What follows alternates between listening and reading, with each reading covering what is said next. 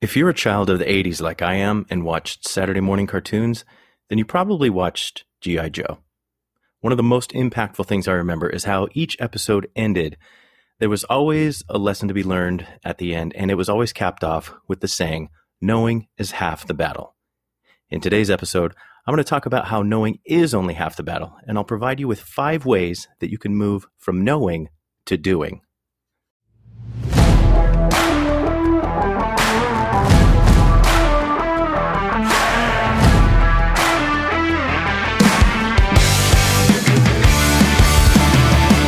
You are a firefighter and an EMS professional. You are a part of a worldwide brotherhood of dedicated servants, and you put your life on the line every day for others. Because of that, you deserve better. We are often our own worst enemies, and it's time to own it. Let's work to improve and change the status quo. That change starts with us, right here, right now. In every situation we're faced with, as we see a need, we own it and we act. Be the ideal firefighter you would want on your crew. Be ignited.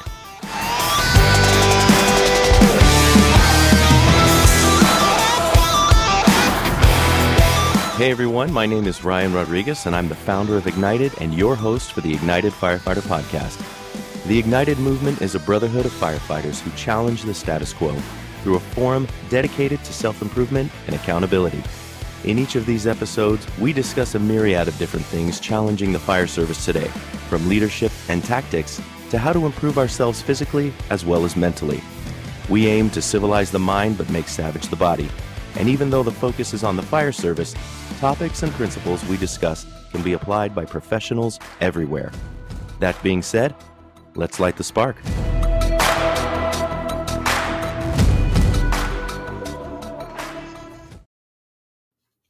In a world where you hear a lot of people being armchair quarterbacks and giving their unsolicited opinions rather than taking action toward being a part of the solution, it's important to remember that critique for critique's sake does nobody any good. We want to be a part of teams that contribute, teams that make a positive difference, and teams that are focused on education followed by action toward improvement. In the spirit of the title of today's episode, let's not waste any time getting to the meat of the subject matter. I've lined out 5 ways to move for yourself and maybe even your organization from knowing to doing. Number 1, develop and educate the workforce. How does your organization view education? Do they value it or do they mock it? Is your organization divided on how education should be looked at? Some organizations are very divided in that they think promotions and the quality of a firefighter is strictly based on their experience doing the job. Now, I use the term experience loosely because you can be on the fire department for 20 years and not have that much experience. You have experience getting paid to wear the uniform, but that doesn't mean you've got experience fighting structure fires or going on significant medical calls. The problem with that is that there's no metric for measurement on ability or knowledge when it comes to quote-unquote experience. You could have a firefighter who's been employed for close to 30 years that's never really done anything of substance or has anything to show for their time with the organization other than a collection of 5-year service plaques, right? On the other hand, how does your organization view experience? Do they disregard the experience of its members due to some inflated ego of newly promoted officers? Let's say there's a newly promoted captain who was awarded the role of training captain. And as one of his first training sessions, he wanted to review wildland firefighting operations. Someone who's less concerned with ego and status would reach out to their experienced wildland firefighters and utilize their knowledge and experience to formulate a quality training rather than whipping something together and checking a box. Not effectively, I might add.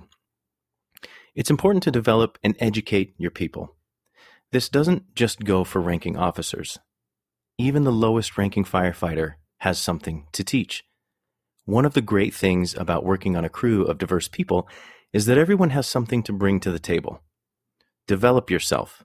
Learn new things. Spend some time investing in yourself so that you become more of an asset to your agency. Don't spend 25 years sitting in a recliner and telling the new guys how, quote, you don't need a college degree to be a captain or a chief. Make your time count for something. An educated workforce is a quality and professional workforce. Take advantage of the training opportunities that your agency offers. My particular agency offers tuition reimbursement, so there's literally no excuse other than you're just lazy, right? I mean, if they're willing to pay you back the money you're investing in your education, then that kind of removes your excuse.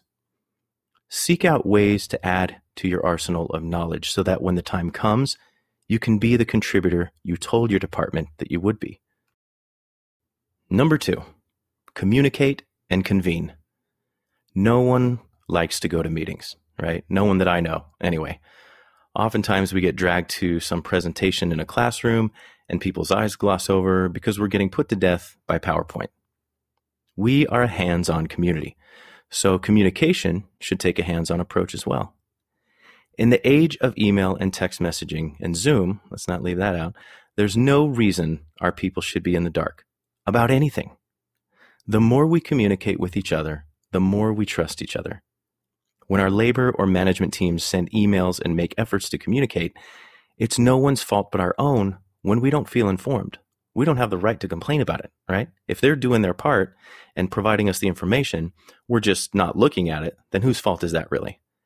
I do want to point out that the responsibility of organizational communication lies on those in ranked positions. To act like communication isn't your responsibility as a leader, then you've misunderstood what it means to be a leader completely. I'm not sure if you all out there hold crew meetings, but it's becoming more rare. In my experience, from what I've witnessed, it's becoming more rare. I've worked for a captain who would have morning meetings on the first day of our set. And I say the first day of our set because we work a 48-96. So I work 2 days straight, 2 days on, then 4 days off. Anyway, we start our shift at 0700, and after we'd check off our gear in our truck, then we'd convene at the dining table. Of course, where all important conversations and decisions are made, right? We'd go over the administrative have-tos for the day, and we'd talk about any training that needs to get done. It was important for us to all get on the same page from the get-go. Expectations were laid out, clarity and mutual understanding was obtained. This is how it should always be. But that isn't the case. I've been on crews that, after getting gear on the truck and doing our checks, everyone just splits up and goes into their respective rooms. Sometimes for the entire set. Only coming out when the tones would kick out, which is crazy to me. This is not the way things should be. By keeping communication open and by meeting together as an actual crew, doing things like working out together, eating together, conversing about the things that matter, not just gossiping, we can build and maintain that trust that might not be present. Number 3, capitalize on opportunities to work together. Like I just mentioned in number 2, you should seek opportunities to convene, to do things as a crew. You should clean the truck as a crew, work out as a crew, eat as a crew. Anytime you have an opportunity to do something as a crew, you should take it. Building trust amongst each other by doing even the most simple of things helps us take that trust out into the field. And without trust in your crew and ultimately your organization, what good is our so-called brotherhood?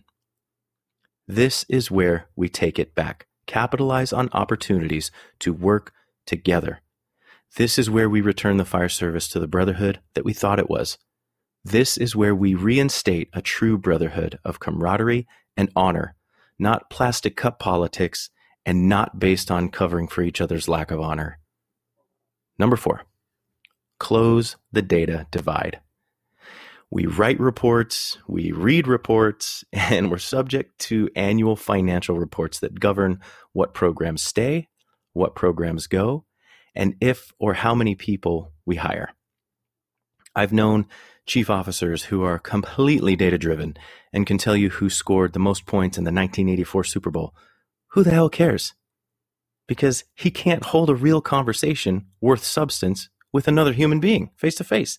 He could give you statistics all day long about facts and figures and, how many BTUs heat up whatever amount of water and all this other crap.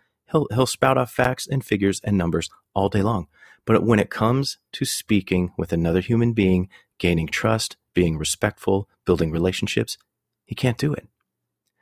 These people are in ranked positions due to strategic placement and being in the right place at the right time. And it works out for them, but it doesn't work out for their organization, and it sure as hell doesn't work out for their crew.